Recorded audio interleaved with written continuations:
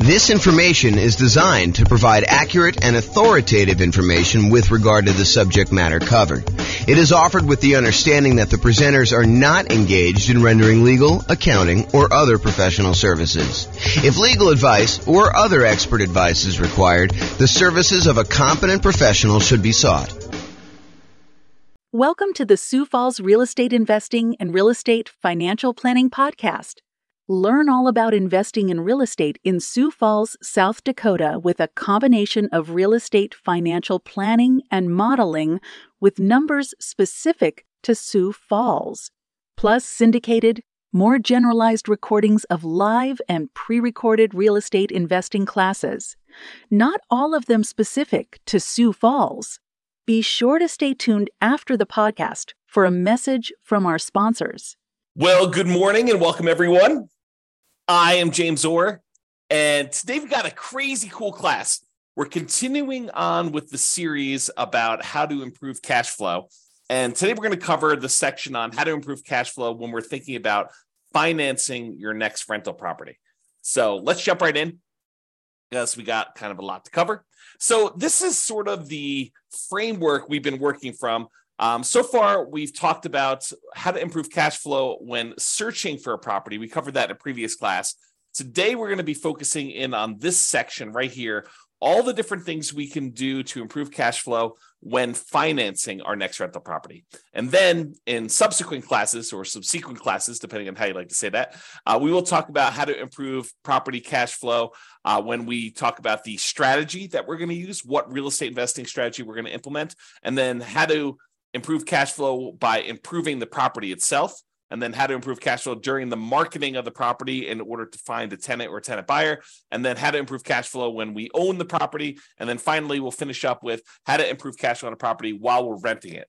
But today we're going to focus on how to improve rental property cash flow when we're financing. And there's quite a bit to cover because this is probably the largest section.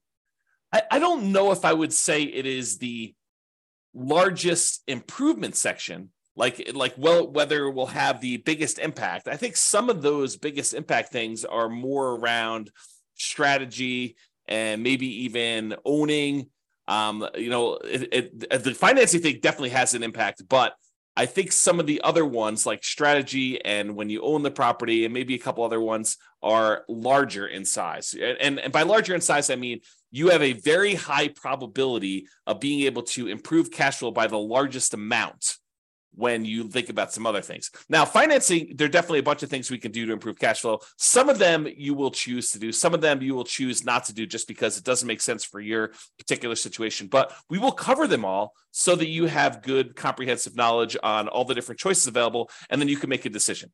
All right, so what I've done, which I didn't do on the graphic, but I've done here, is I've broken it down into sort of subcategories for financing. So we'll talk about some sections where things you can do for financing before getting the loan, paying upfront instead of financing things over time, changing or improving the borrowers on the loan, your relationship with the lender and things you could do with that in order to improve cash flow, changing the amortization period, the terms of the loan, and then private mortgage insurance related stuff. And then things you could do with other properties because, I'll get to it later, but things you could do with other properties to improve cash flow. And then non-traditional financing, we'll talk a little bit about some of those things as well. So let's jump right in because I got a lot to cover and there's a lot of them to go over. So let's talk first about before getting the loan.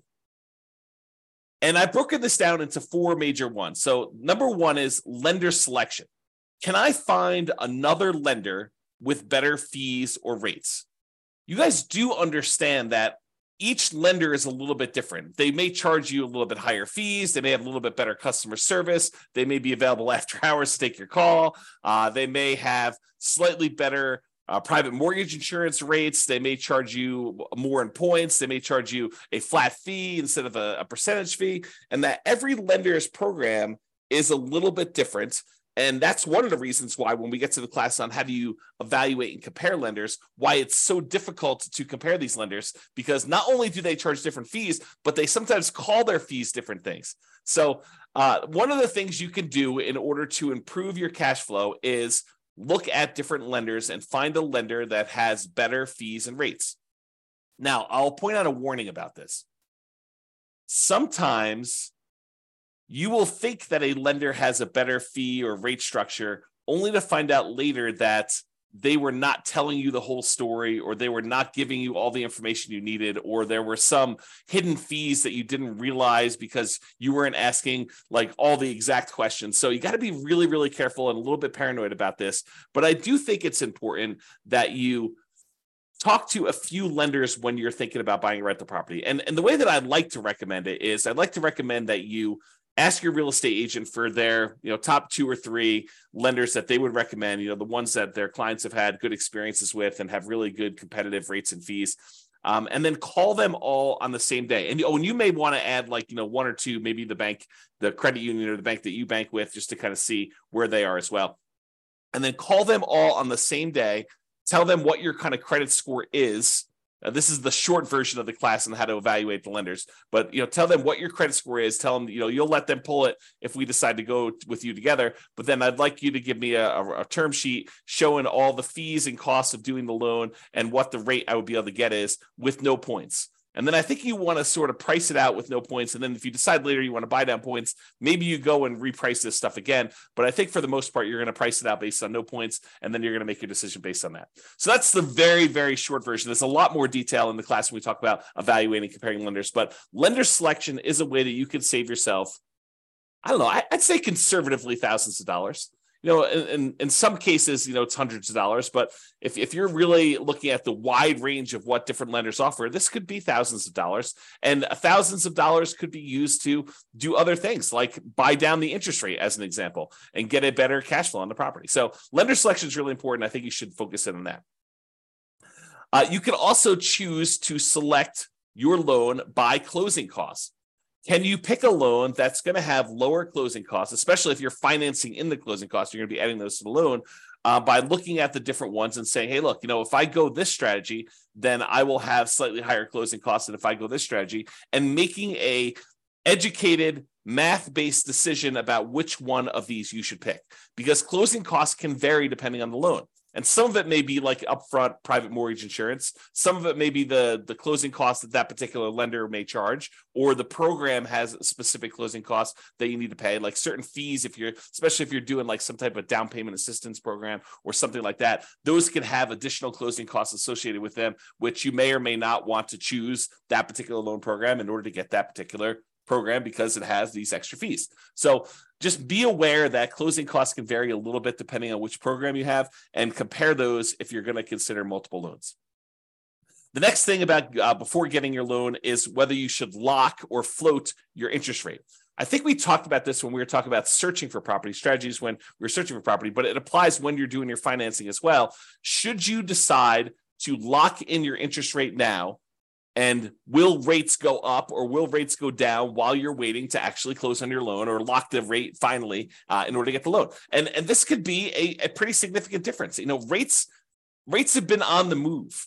I remember some clients about a year ago, because it's been about a year since we saw rates jump from, that 2-3% range to now up to almost 7%. I had some clients who were under contract on a property, and they thought that the rates had bumped up a little bit. And they thought, well, maybe they'll come back down. They did not come back down, and they ended up getting a pretty significant bump in their rate by choosing to wait to kind of let their rate float while they're waiting to actually close on their property. So definitely talk to your lender and your real estate agent about whether or not, what's going on in the market and whether they think it's a good idea to lock your rate in right now. And then you won't be exposed to any increases in interest rates while you're waiting to close, or if you should float your rate because they think that there's going to be a short-term movement. Now realize they cannot predict the future.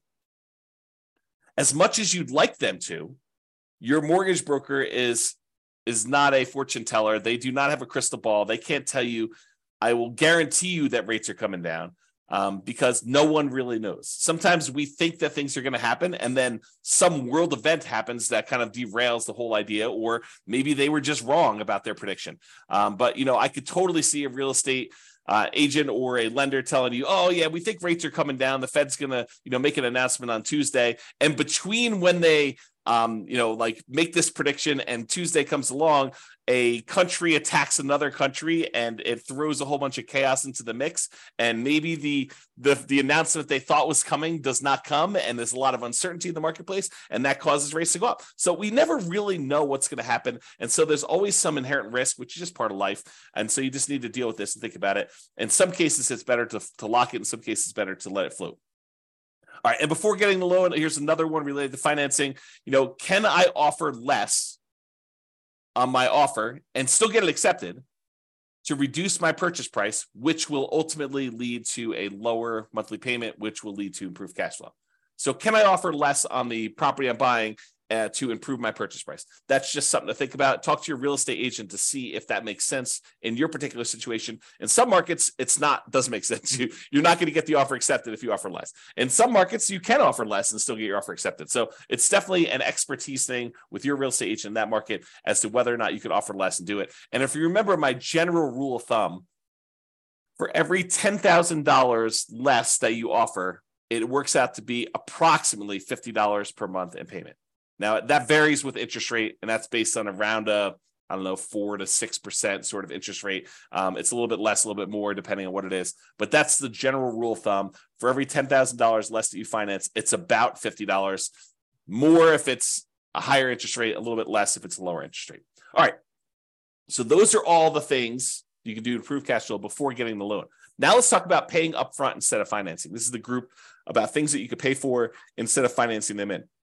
And related to that is seller concessions. Seller concessions are when the seller agrees to contribute some money to help you with your closing costs. And you get these by asking for them as part of the offer when you make an offer to buy a property. It's part of the negotiation for you to buy the property. So can I ask a seller to contribute seller concessions to help buy down my interest rate? Now realize for them, it's like giving you a discount on the property.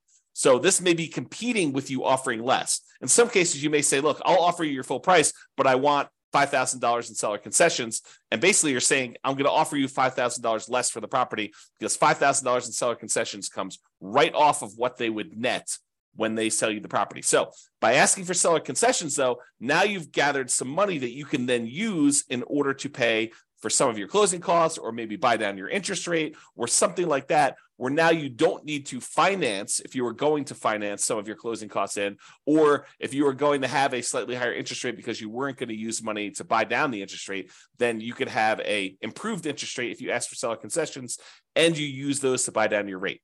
And we went over the example of this in the previous module on how to improve your cash flow while searching for properties. I give you an example of what the actual numbers were for a specific day on a specific price of property with a lender here that was local to me. And yours will vary a little bit, but realize that I gave you an example and I showed you how much it would cost to buy down your interest rate and how much that would improve the monthly payment on it.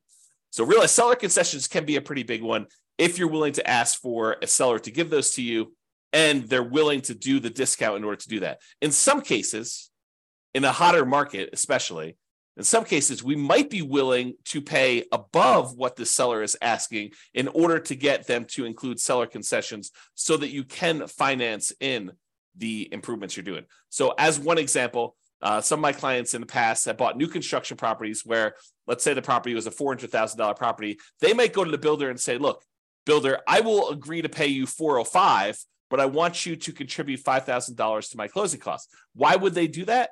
Because now you can finance in the seller concessions that you could use to pay for your closing costs and stuff like that. So you could come to the table with less money, which might be overall better for your return on investment calculation, which you got to run it both ways in that spreadsheet. Go to the world's greatest real estate deal analysis spreadsheet and run it by asking, getting seller concessions included, even if it means raising the price, or not getting seller concessions and having to come to the table with that money for closing costs. Okay. So enough on seller concessions. You could choose to pay your closing costs. Some people are thinking, hey, I will go ahead and finance my closing costs because I get this better return on investment. But by financing your closing costs, it does slightly decrease your cash flow because you are borrowing more. And so your monthly payment goes up. Even though your overall return on investment may be better, your overall cash flow may be worse. And so this is a calculation you need to do for yourself. You need to decide by running this in the world's greatest deal analysis spreadsheet. You need to go figure out and say, look, if I decide to pay for my closing costs up front, maybe my overall return, when we look at the 4 different areas of return, appreciation, cash flow, debt pay down, and cash flow from depreciation, the tax benefits part. We're not talking about reserves here, but those do come into play. But really, we're looking at all those returns. We're saying, look, overall, if I have to bring less money to the table, my return on investment looks better. However, my cash flow number might be slightly worse. And so by choosing to pay for closing costs up front, out of pocket, instead of financing them, it may actually improve your cash flow. And if you're really, really focused in on that cash flow number, this is a way for you to improve cash flow. Okay? All right, let's talk about private mortgage insurance. Remember, private mortgage insurance is insurance that the lender asks you to pay to protect them in case you default. The idea is this. The lender says, look, I really want you to put 20% down in order to finance this property. But you really want to finance this property and only put 5% down. So they say, I will reluctantly agree to make you a loan if you only put 5% down. However, what I need you to do is I need you to hire this third-party insurance company, and I want you to pay them their premiums, their insurance premiums, such that if you default on the loan, they will make me whole. If I need to go sell this property and I have a loss because you didn't put 20% down and there's not this cushion of equity protecting me, if I need to foreclose on you for me to be able to sell it, get out of the property and make all my money back, including all the attorney's fees and probably selling at a slight discount and all those different things. So there's usually a 20% cushion of equity if you put 20% down. If you're only coming in, you're only putting 5% down, they want you to go pay a third-party insurance company that will protect them in case they need to sell the property because you defaulted, they foreclose, and they need to get their money back. And so you say, I will agree to that. I will pay this monthly fee or an upfront fee in order to have this insurance company protect you because I'm only putting 3.5% down or 5% down or 7% down or 19% down. Anything less than 20% is typically what you need for PMI, what they require for PMI. Okay. So there's a couple options with PMI though. In one case, you could choose to pay PMI monthly. Some of these private mortgage insurance companies will allow you to pay your private mortgage insurance monthly, and some of them go away after you've gotten back up to that 20% equity. Not all of them. For example, FHA never goes away. But some of them will go away. They'll say, okay, we can now remove PMI once you've gotten to the point where you've got 20% of equity, when you get to 80% loan to value. So you could pay monthly as one option. Or the insurance company says, hey, look, instead of paying monthly, what you could do is you could pay a one-time upfront lump sum payment instead of monthly. And if you're concerned about cash flow on your rental property, you don't want to have this $150 to $250 a month private mortgage insurance payment on a $500,000 property, somewhere in that ballpark. And it varies a little bit. There's a lot of things that go into PMI, which we'll cover in the classes on PMI. You can go into the control panel in order to watch the video I have on that already, or we'll do another one here coming up soon. So if you don't want to pay that $150 to $250 a month in PMI payment because it's impacting your cash flow and you'd rather not have that negative cash flow, you could say, look, I've got whatever it is, $4,000 sitting here. I would rather take this $4,000 and I'd rather pay it upfront in order to have that monthly payment for PMI go away. And so cash flow improves by, in this case, whatever it is, $150, $200, $250 a month by paying a single $4,000 payment. And then you got to calculate, is that a worthwhile return for me? Is paying $4,000 now to get $200 or $250 better cash flow a good return for me doing that? Okay. And so those are the things to consider paying upfront instead of financing. Another thing that we think about for paying upfront instead of financing is paying a fee in order to get a staggered interest rate loan. This is very popular right now because interest rates have gone up so much. A lot of builders especially are doing something like this where they're saying, hey, look, we will go ahead and buy the property from us, pay full price, and we will prepay some interest on your loan so that in year one, you have a significantly lower interest rate than we have right now. In year two, you have a lower interest rate, but not quite as low as year one. And then year three, it goes up to whatever the regular interest rate was. And what they're really doing is they're prepaying your interest on that loan in order for you to not have that for the first 2 years. So I'll put some numbers on it just to give you an example. And this may not be exact. You need to go talk to your lender about what they might be. But let's say interest rates right now are 7%. So you go to the builder, you say, look, builder, I want to go buy this property. It's a $400,000 property as an example, and I'm going to pay you, and the interest rate I can get with the lender is 7%. So the builder says, look, I will go ahead and buy down your interest rate, and it's kind of like staggered for 2-year plan. And they'll say in year 1, you're going to have a 4% interest rate, and that'll be the interest rate for the first year.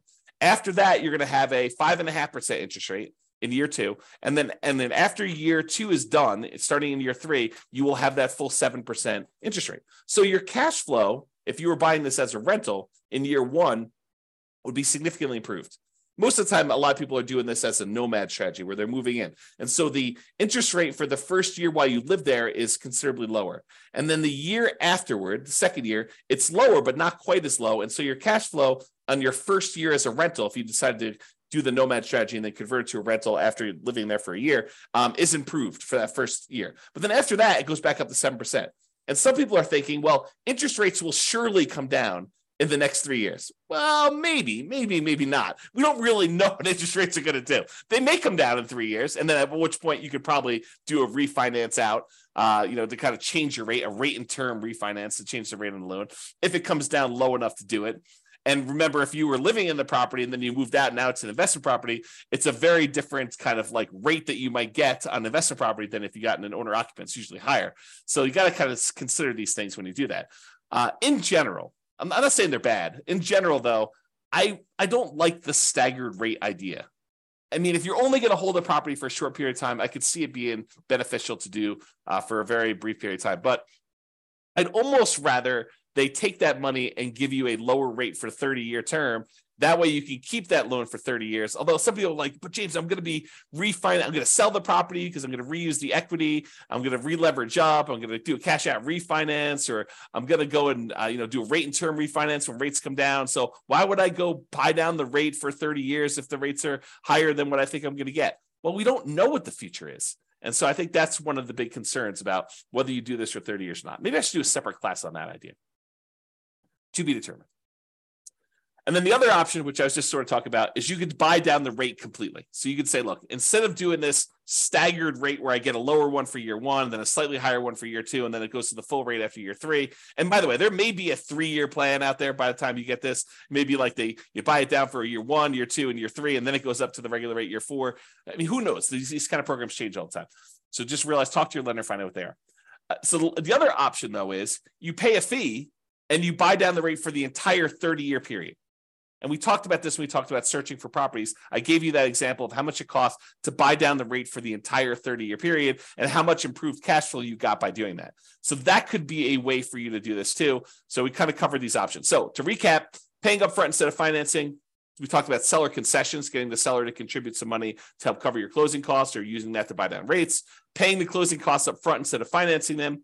Prepaying PMI instead of paying it monthly. Getting that staggered rate, or buying down the rate for the entire term of the loan. Those are the options for paying up front. All right, let's talk about changing or improving the borrowers. So let's talk about changing you. Some people come into this and they're so anxious to get excited that they don't take the time to really improve their situation first. And I understand it because, getting in on a property, that first one, and getting that property, the kind of asset base growing for you, it does make a huge difference. But so does improving your credit score. So if you're coming into this and, you weren't super concerned about your credit score before this, and you kind of let it do whatever it needed to do, and maybe you were late on some stuff, and maybe you had some, serious setbacks that caused you to be late, like medical bills that you couldn't afford or whatever it was, like taking the time to improve your credit score can have a very significant impact on the interest rate you get and on the private mortgage insurance rate you get if you're getting PMI. So it is worthwhile for you to take the time and improve your credit score. And a lot of the things about your credit score are counterintuitive, meaning you might think, oh, I'll just close down this credit card because I'm not using it and that will improve my credit score. Maybe not. And so there's a lot of subtlety and nuance to it. And you should probably talk to an expert, find out if your lender is an expert at improving your credit score, or if not, maybe ask them if they have a recommendation for someone who can help you do your credit score and improve it. And I'm not talking about doing the sketchier stuff to improve your credit score. I'm talking about legit things like making sure you're paying on time, making sure you have your ratios in the right spots, making sure you have the right mix of credit if you're doing it that way. the legit ways to improve your credit score, and not like, not paying on anything and then negotiating paying off all your stuff. Like, I'm not talking about doing that, like the scorched earth version of that. That's not what I'm referring to. So improving your credit score could actually improve what you're able to get on your interest rate for your loan, and also what you're able to get for your PMI, which both of those can significantly improve cash flow on a property. So it is worth focusing on credit score. Now, if you have a relatively weak credit score, you may want to consider talking to a friend or family member, which I'm not even going to go into the details of this, because it takes a certain type of love and trust for another person to come in and co-sign, be member of a loan in order for you to buy a property. But if you can get your friend or family member to agree to this, good for you. And that could possibly improve your interest rate, get you better interest rate on the loan. If they have better credit than you and they're a better borrower, and in a lot of cases, getting your rate on PMI, if you have more than one borrower on the loan, it does lower your rate. That's one of the calculation parts of a PMI. So adding another friend or family member to your loan when it makes sense, and it legitimately makes sense, talk to your lender about this. That could actually improve your overall cash flow. It could improve your credit score. It could improve your PMI rate, and so it could improve cash flow on that. Now, on the other end of that spectrum, let's say you and your significant other are about to buy a house, and I'll be nice. You have awesome credit. Your significant other has not been the most responsible with money, and they've had credit challenges in the past, and they are really hurting your interest rate, and they are really hurting your private mortgage insurance rate that you're getting on the property. And you could qualify for the loan otherwise. You've got the good job, and you're the one you've been responsible with your money, and you can qualify, you can get the good rate there. So you might want to consider, even though you love your significant other, you may want to consider getting the loan without them on it, so that your overall cash flow and your private mortgage insurance, or your overall cash flow, but your loan interest rate and your PMI rate are better, and you therefore have cash flow. You do not need to voluntarily take a worse cash flow position for love. You could be practical about this. Maybe talk to an attorney even about adding them on as soon as you close on the property, deeding them onto the property. Talk to your attorney about whether this is legal and how to do it correctly in your state.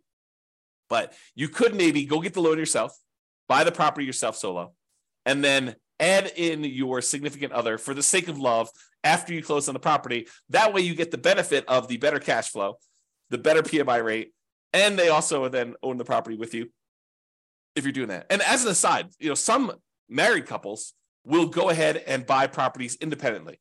They'll have one buy a property, then the next one will buy the property, then the next one will buy a property, and they keep alternating back and forth, because when you're doing non-owner occupant financing, you are limited in the number of loan spots you can get with 30-year fixed rate financing. And so a lot of them will try to go ahead and do 10 independently, just all in their name, and their spouse will do 10 solo in just their name.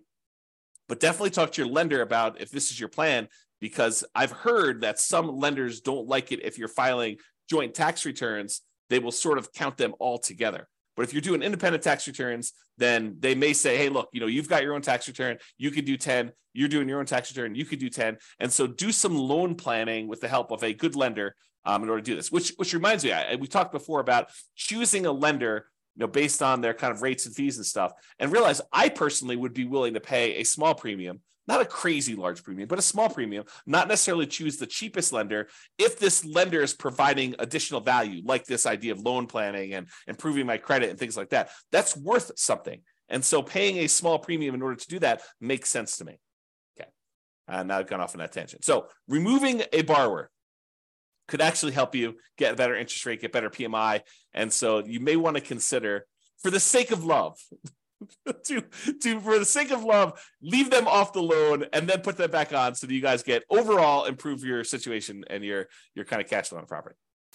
And then using a similar idea to adding the borrower, you could partner with somebody who is a loan partner who could just get better loan terms. So the idea is maybe you form an LLC, And in the LLC, you are providing either the deal and some of the capital or the deal and all the capital. And you're bringing in a third party who is a super strong qualified borrower. And they are becoming one of the partners in the LLC, one of the owners in the LLC. And they're the ones getting and signing for the loan. And that could be a better way for you to do it than if you were to go do this solo, get the loan, or if you guys were both to go buy it and, kind of like both of you on title solo, so go talk to your attorney about structuring this and how it would work, and talk to your lender about how this would work with having a loan partner and whether that gets you better loan terms. Okay, so we talked about that.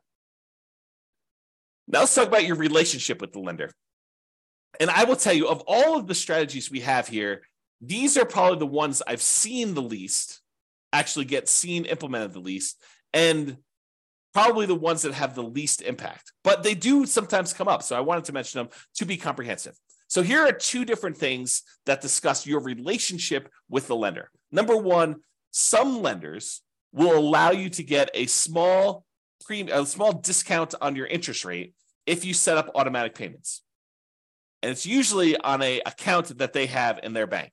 So you go to your local credit union, and your local credit union may have some program. They don't all have this, but this is why I said that this is one of the ones I've seen the least. But some credit unions may say to you, hey, our rate is 7%. However, if you actually set up auto pay on the checking account you have with us, then your rate becomes 6.875 for the life of the loan. And so you may say, that makes a lot of sense to me. I'll go ahead and use the account that I already have with you that I'm going to use to pay on this loan. That makes great sense. I'll get an improvement on my interest rate. So that's one option. Some credit unions or banks or whatever it is may say to you, hey, look, if you have a investment account with us, you may get a slightly better interest rate if you have a savings account, a checking account, and your investments all with us and your mortgage. We might give you a small interest rate benefit by being a ideal customer that has a much larger relationship with you. Or they may actually say, hey, look, if you have more than X number of dollars on deposit with us, whatever that is, $25,000, $100,000, $500,000, then we will give you our preferred lending criteria, tier, whatever it is, in order to do that. You tend to see more of those with commercial loans, although maybe you see it with residential loans. Again, I don't see this very often, but I've definitely heard about people getting these benefits. I had one client at closing told me about their lender was giving them some type of preferred rate for doing some of this stuff. So check with your lender, see if that's appropriate for you. All right, change the amortization. Amortization has to do with the period of time over which your loan pays off. If you say you have a 30-year amortizing loan, that means that by making regular monthly payments, the loan will be paid down to a zero balance after 30 years. Or if you have a 15-year amortization, it means that a 15-year loan, by making the regular monthly payments, will be paid off down to zero at the end of 15 years. Okay, so when we talk about amortization, I'm talking about kind of like the period of the loan or how the loan is amortized to do that. So for example, with an interest-only loan, the loan is not amortized. You are only paying the interest that is due, and the balance of the loan is staying the same throughout that period of time. So you may be paying just the interest, no additional money toward the principal or the amount that you owe on the loan, and so the balance of the loan is not going down. Well, by paying interest only, that does improve cash flow. So you could choose, if your lender offered this and you were willing to do this, to say, look, I'm not willing to have a 30-year amortizing loan. I want to have an interest-only loan. Then you'll always owe the same amount unless you pay extra and reduce your principal. But I want to pay the same amount and only pay the interest on the loan, which would improve cash flow. If you think about it, this is part of our deal alchemy class. But if you think about the 4 areas of return we sometimes talk about, the appreciation part of the return, the cash flow part of the return, the debt pay down part of the return, and the cash flow from depreciation or the tax benefits part of the return, plus the reserves. But if you think about those kind of primarily 4 areas of return, what we're doing by doing an interest-only loan is we're using deal alchemy in order to say, hey, look, instead of taking the return we're getting from paying down the loan, the amount of money we'd be paying in principal, we're moving that return up into the return quadrant for the cash flow. So we're saying, look, we're taking a 0 return on debt pay down, and we're moving that to the cash flow portion of our return. So that could improve cash flow by doing that. So you could do an interest-only loan if you wanted to do that instead of having the loan be paid down. There are some rare loans out there, less common these days, but I wanted to include this to be comprehensive, where you can pay less than the interest that is due.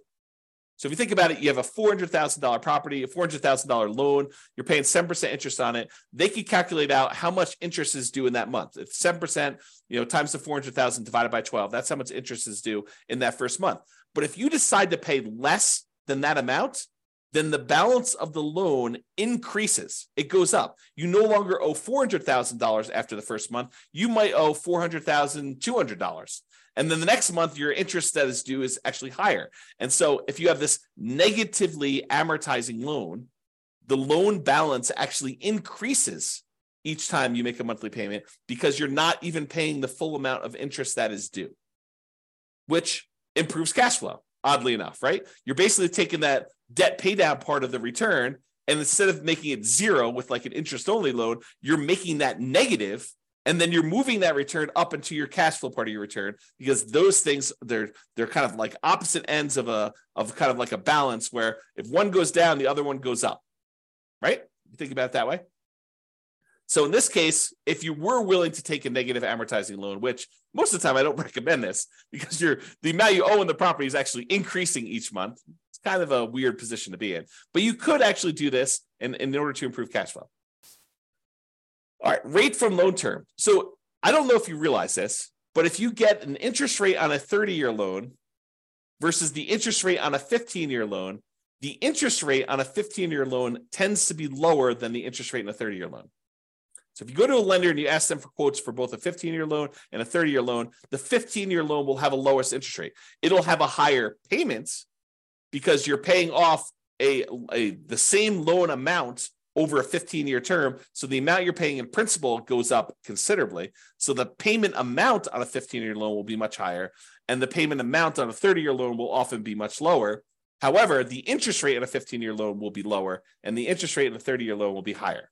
Okay, so you could go to a lender and say, I'm going to change my loan term in order to change the interest rate, which might impact your cash flow on a property and may be beneficial for you. It's not going to be beneficial from a pure cash flow perspective, probably, change from a 30-year to a 15-year loan, but it might actually improve your overall return on investment numbers, although you'd have to do the math on that. And I think most of the time it would not, but you can do the math and see. Okay, loan term. So this is part of changing the amortization. Can I change the loan term? For example, instead of getting a 30-year loan, you could try to get ready for this? A 40-year loan. Because 30 years is not long enough. If we spread this thing out over 40 years, that's better, which they're offering them now. It's my understanding. There are some options for getting 40-year loans. They're rare still, might be hard to find, but I've heard of people getting these 40-year loans. I think my friend Jason sent me over an email talking about 40-year FHA loans, if I'm not mistaken. I was like, that's crazy. So anyway, if you got a 30-year loan, the payment on that would be higher. Hard for me to even say. 30-year loan would be higher than if you got a 40-year loan, for the same reason that a 15-year loan would be higher than a 30-year loan, right? If you're trying to pay off a $400,000 loan over 15 years, the payment for that's going to be higher than if you try to pay off the same $400,000 over 30 years. Well, you could do the same idea. If you go from 30 years to 40 years, your payment will actually go down. And so that would improve cash flow. Something to consider. All right. So we've talked about changing the amortization. Let's talk about loan terms. Loan terms are sort of like the things that go into the loan. So amount borrowed. Could you put more down, larger down payment, to reduce the amount that you're borrowing? Or could you buy a less expensive property, put the same percentage down, and reduce the amount you're borrowing? Because by reducing the amount you're borrowing, that would improve your cash flow. So change the loan terms. Either put more down or reduce the amount that you're borrowing by buying a less expensive property. You could also adjust this by adjusting the loan to value. Can I put more down to improve my interest rates by doing a lower loan to value? For example, if you put 20% down to buy an investment property, they will quote you a certain interest rate. Let's call it 7.5. However, if you put 25% down, if you put 5% more down, not 5% more of the 20%, but 5 points more, so 20 to 25, I know that's confusing. Put 25% down instead of putting 20% down. then they will give you a lower interest rate. It may go from 7.5 to 7%. It's that significant. So a lot of times when you run the math, if you've got the ability to come up with extra down payment, one of the biggest jumps you tend to get is going from that 20% to the 25%. And they do usually have jumps for 25 to 30 and 30 to 35. They just tend to be a little bit smaller. But there's a big risk, or at least perceived, it probably is true, but there is a big risk reduction for them by having you go from 20% to 25%. And so they will often give you a better interest rate from going from 20% to 25%. And it can be significant. This could be a significant way to improve your cash flow from two perspectives, right? First of all, you're borrowing less because you're putting more down. And secondly, by getting more down, you're getting an improved interest rate, which will further improve your cash flow. So you get like a double positive benefit by putting this more down in order to go from a certain loan to value to a higher one. And by the way, this applies to from putting 3.5% down the FHA loan to maybe putting more down, or putting 5% down on a conventional loan to putting 10% down. So this could also improve it that way. You got to call up your lender and find out what the difference is at that time for you and your specific credit score and your specific loan amount, and see what the numbers are. And they change all the time. So I can't give you like a fixed number. It's always this. You got to call your lender to find out, but it can improve it. Okay. And another option is, instead of getting fixed rate financing, which I'm a big fan of, being able to lock in an interest rate for 30 years makes a lot of sense for me. You limit any type of interest rate risk you have moving forward. And even though everyone thinks, hey, interest rates, they're really, really high right now, they're not really, really high right now. I think I did this. I did like a confidence meter, an interest rate confidence meter, where I told you what percentage of the time in all of the history we have for 30-year loans have interest rates been above this thing. And I don't remember the exact number. I probably should go look it up before I quote it on here. But it was something ridiculous. Like the interest rates were higher than 7%, 60% of the time, or something crazy like that.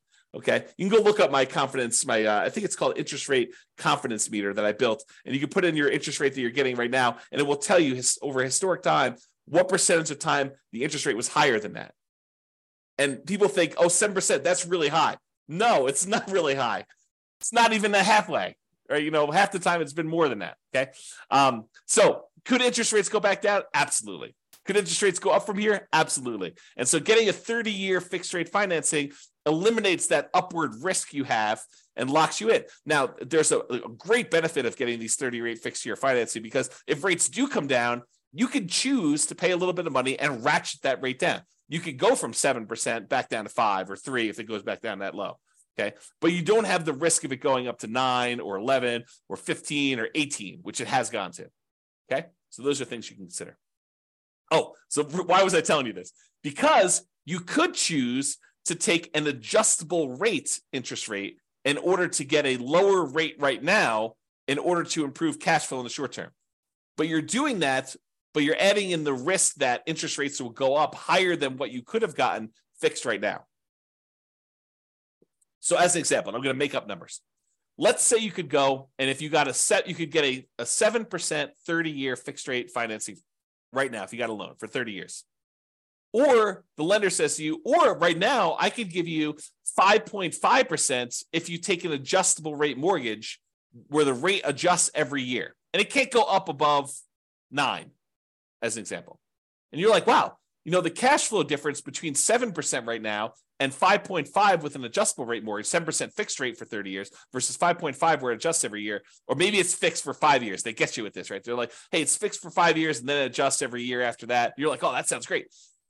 But there's all different programs. They vary. Okay, but let's say, for the sake of this argument, let's say it adjusts every year. So they say, I'll give you 5.5 today, but it can adjust every year. You're like, that sounds really good.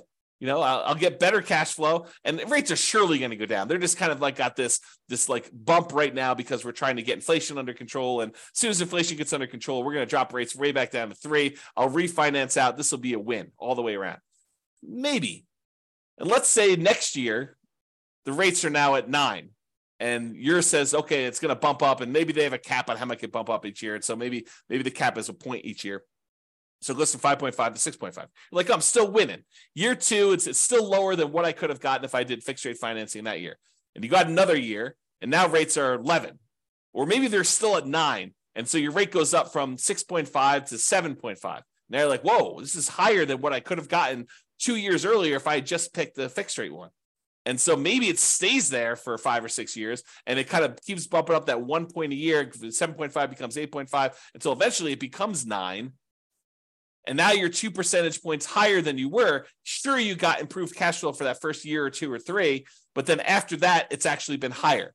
And it could go back down. So you could get a benefit of it if it adjusting back down on you for doing that. Maybe that's part of your adjustable rate mortgage program. But realize that there's a risk to taking these adjustable rate mortgages. And you need to decide if you're comfortable with that risk or if you'd prefer to lock in some type of 30-year fixed rate financing, eliminate that risk from your portfolio. And we'll talk about this when we go into the risks of real estate investing and how to mitigate those. This is one of the ways to mitigate it. This particular risk is to get these 30-year fixed rate financing things. And then if rates drop down, you could benefit by paying a little bit of money and actually refinancing, do a rate and term refinance and lower your rate then. Okay, so we talked about loan terms, the amount borrowed, loan to value, and adjustable rate. Let's talk about private mortgage insurance. We covered what it was earlier, but you can choose to not pay private mortgage insurance. How do you do that? Well, what triggers private mortgage insurance? Putting less than 20% down. So you could choose to say, I'm not going to put less than 20% down. I'm not going to do a 3.5% down FHA loan or a 5% down conventional loan or a 15% down non-owner occupant investor loan. I'm going to choose to save up a little bit more, get to the point where I have at least 20% down, in many cases, maybe 25% down, and not have to pay PMI at all. So can I put more down to eliminate or even reduce? Because if you put more down, even if you don't get rid of the PMI, it does reduce the PMI, the private mortgage insurance premium that you pay. The premium on someone putting 3% down versus putting 5% down is different. It costs you more in private mortgage insurance if you only put 3% down than if you put 5% down. Why? Because there's more risk to the insurance company in case you default. It's as simple as it is, okay? Or if you aren't willing to put more down to get rid of this, you could choose a loan program that does not have monthly PMI. As an example, if you have VA eligibility, the ability to get a VA loan, you served in the military, there's some other eligibility requirements, but that's the primary one.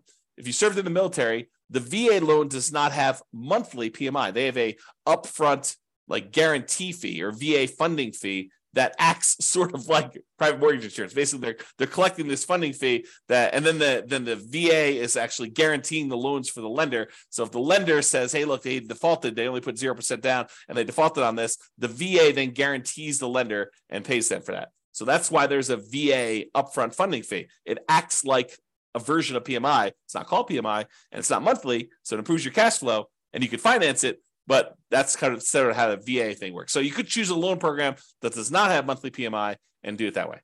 All right, so that's the eliminate PMI option.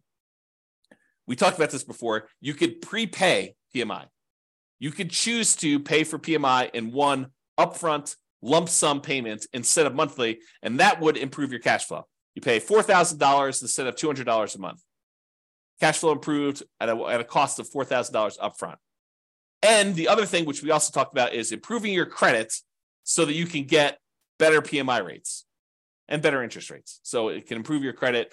Improving your credit can actually impact cash flow in 2 ways. All right.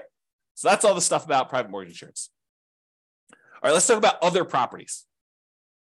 So if you think about this, a lot of times we're focused in on how do we improve cash flow, and we're like laser focused on how do we improve cash flow on this property that's I'm about to buy, that's right in front of me right now. But sometimes it's better to take a step back and say, okay, I want to buy this property. However, I'm really most concerned, and maybe this is not true for you, but I think it's true for most people. I'm really most concerned about my overall cash flow picture, not just cash flow on this one property, but if I can improve my cash flow overall, even if it means the cash flow on this property is slightly worse, but I could actually do it with like all of my properties combined, it is a net improvement, a significant net improvement, hopefully, then that's better. Because really, we don't care if we're making $100 a month or $200 a month on a particular property. We care what we're doing overall on all of our rental properties combined. That's really what's going to get us to financial independence. So if you think about that, we really should ask some questions about, well, what about other properties we own? So for an example, can I do a cash out refinance to either buy or refi another property?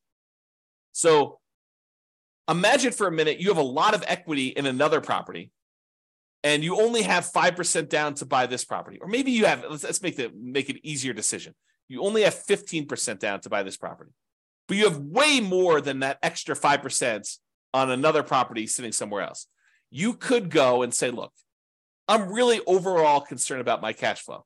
And while this one property that's got a lot of equity is cash flowing great, it might be better for me to go put a home equity line of credit or do a cash out refinance or do something on this other property that I've got a ton of equity in to get the extra 5% or maybe an extra 10% down payment. So I can get from where I was at 15% to all the way to 25% so that the cash flow on the property I'm about to buy is way improved. I would hurt my other property that I had a little bit by doing this money and borrowing against that one, but it would mean such a big difference on the other one that I'm about to buy that it is worth doing. Think about it that way. You went from having let's say you're doing a non-owner occupant loan, an investor loan. So you'd have 15% down, you'd otherwise have PMI on that one, and the interest rate in a 15% down loan tends to be pretty ugly. But if you go and you put an extra 10% down to get up to 25% down overall on that property, now you get rid of PMI and you get that great interest rate bump from going from 20% to 25%, going from 15% to 25% is even bigger. And so now you have an improved interest rate, you're borrowing less, and you're getting rid of PMI. The cash flow improvement by doing that may be so much better than the cost of doing the HELOC or whatever it is over here on this loan. And it may be worthwhile for you to do that. That's just sort of one example. There may be another example where you literally have a free and clear property, you don't have a mortgage on it at all, and it may be better, easier, mathematically better, improved cash flow wise to do a cash out refinance on that one, take some or all of that money, and then use that to buy the next property in order to make that one better. Or maybe even to do a refi on that property. In some cases, you may choose to take money from another property that you have, maybe a free and clear one, and get down below 75% loan to value so that you could do a better rate and term refi on that one. And you're kind of moving equity around in order to improve your cash flow position. Just things to think about, okay? And I think I covered this next one with my first example, cash out refi for a larger down payment. So we talked about borrowing money from another property where you took money out of that in order to get from 15% down all the way up to 25% down. And so it may make sense from an overall perspective to do it that way. And then the other thing to be aware of is there are limitations once you get to a certain portfolio size on your ability to do cash out and rate and term refinances. For example, and this changes all the time, so go check with your lender about what the current rules are. But for example, my understanding is that right now, and I've not done this recently, so you don't want to check with your lender, make sure that even what I'm saying is appropriate for this instant in time. But right now, my understanding is that if you have 10 loans on 10 properties, you cannot do a rate and term refi on any of your investment properties. You need to have less than 10 in order to do that. So before you go buy your 10th property, or before you get yourself in a situation where you're going to limit what you can do, look at your whole portfolio and see if there are changes you should do before you buy your next property. So should you do a rate and term refinance or a cash out refinance on a property before you buy your next property, where it makes sense to do that because now you have less properties. We sometimes see this, although I'm not sure it exists anymore, but sometimes we see this when you get over 4 loans. The rates when you have less than 4 loans is one thing. The rates when you get over 4 loans might be something different. So check with your lender about rules that might apply to you and ask them the questions like, okay, so I'm thinking about doing a rate and term refi in the future. Is this going to affect me doing that? And these things can change. So they may not tell you something that applies a year or 2 or 3 down the road because there may be a change of policy, but using the rules right now, are there limitations on that? Okay.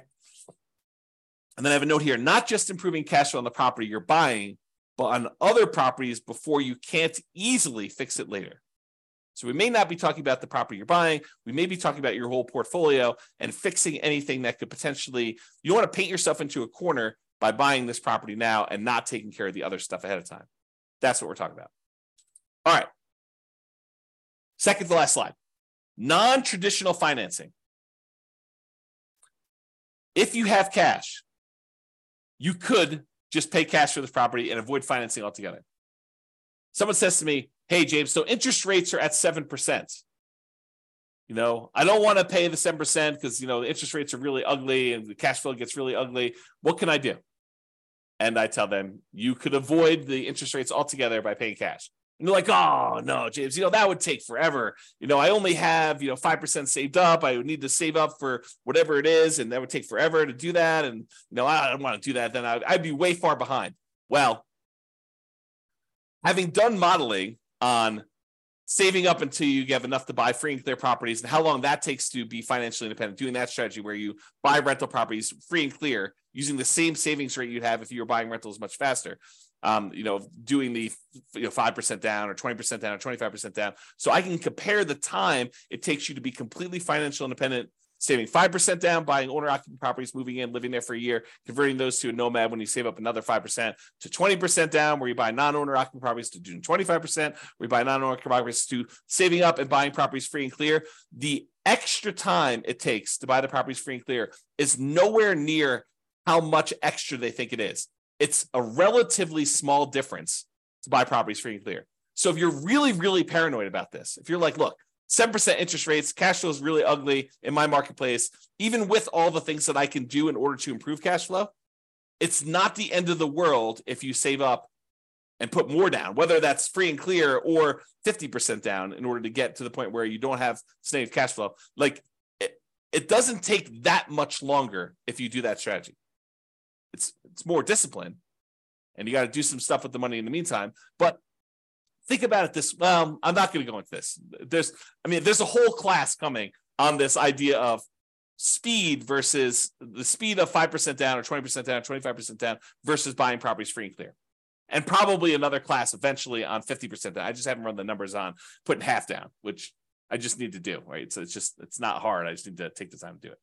All right. So you could pay cash, which would significantly improve your cash flow, which is one of the reasons why it's not that much longer. Because when you buy a property all cash, it makes up a huge amount of ground to you having the amount coming in that you need in order to be financially independent. When you buy a property that you put a little bit down and you only have a small amount of cash flow, well, that doesn't contribute that much to you being financially independent. But when you buy a property free and clear and you have all of the cash flow, minus your kind of taxes and insurance and maintenance and vacancy, but you don't have a mortgage payment, which is usually a pretty large chunk of that, and your cash flow is very, very large, you don't need very many free and clear properties to get to the point where you're financially independent.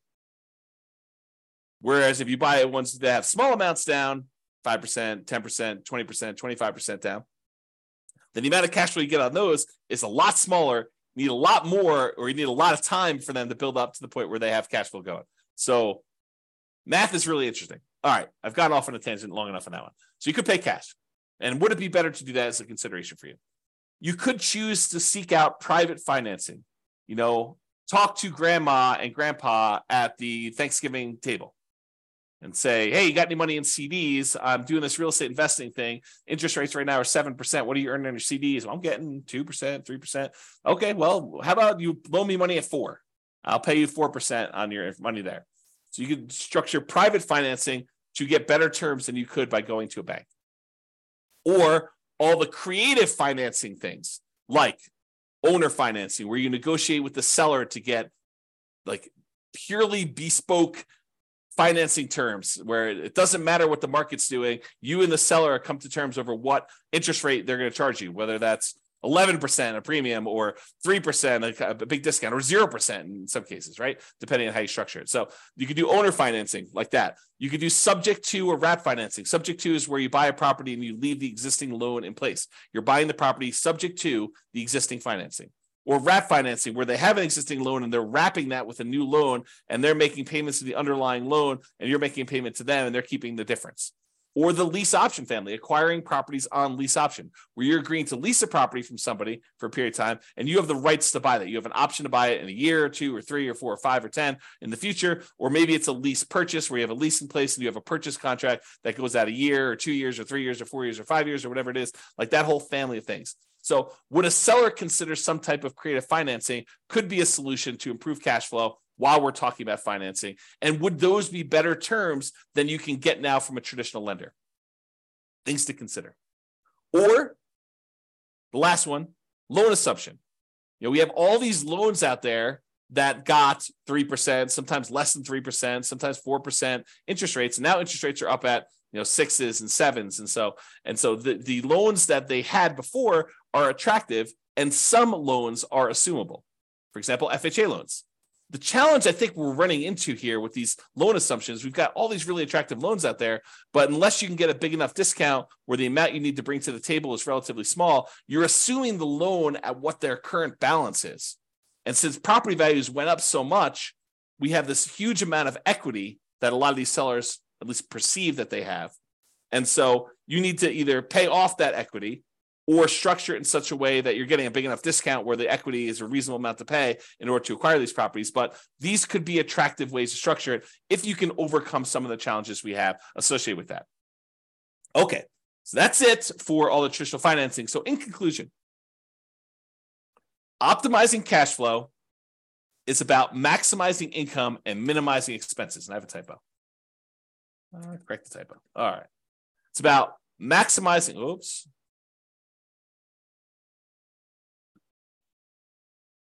All right. It's about maximizing income and minimizing expenses. Your mortgage tends to be a very large percentage of your expenses on a rental property. It doesn't have to be, but it tends to be, especially if you're putting very little down. And there are several things you can do that impact the size of that expense, how big your mortgage payment is. That's largely what this class was about. Making financing a prime lever for improving cash flow. So if we can fix that very large percentage of your expenses, that allows us to significantly improve your cash flow, which is why this becomes such a big, robust area to focus on.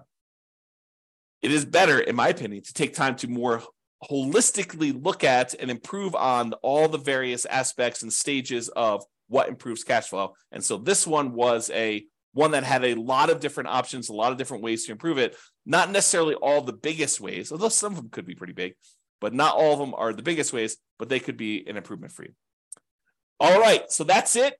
Hope you enjoyed the class. This has been James Orr. Bye-bye for now. With home prices up, mortgage interest rates up, and rents up, but not quite enough to counteract the higher prices and interest rates.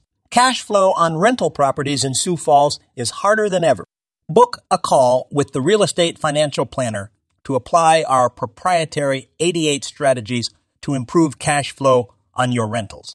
See the show notes for a link to schedule your call and improve your cash flow today. If you're a real estate agent, lender, or professional in Sioux Falls that wants to help our real estate investor listeners, consider reaching out to learn about collaboration opportunities with this podcast. We'd love to add more value to our listeners by having you assist our investors buy, sell, and finance their real estate investments. See the show notes to schedule a call to discuss collaboration opportunities.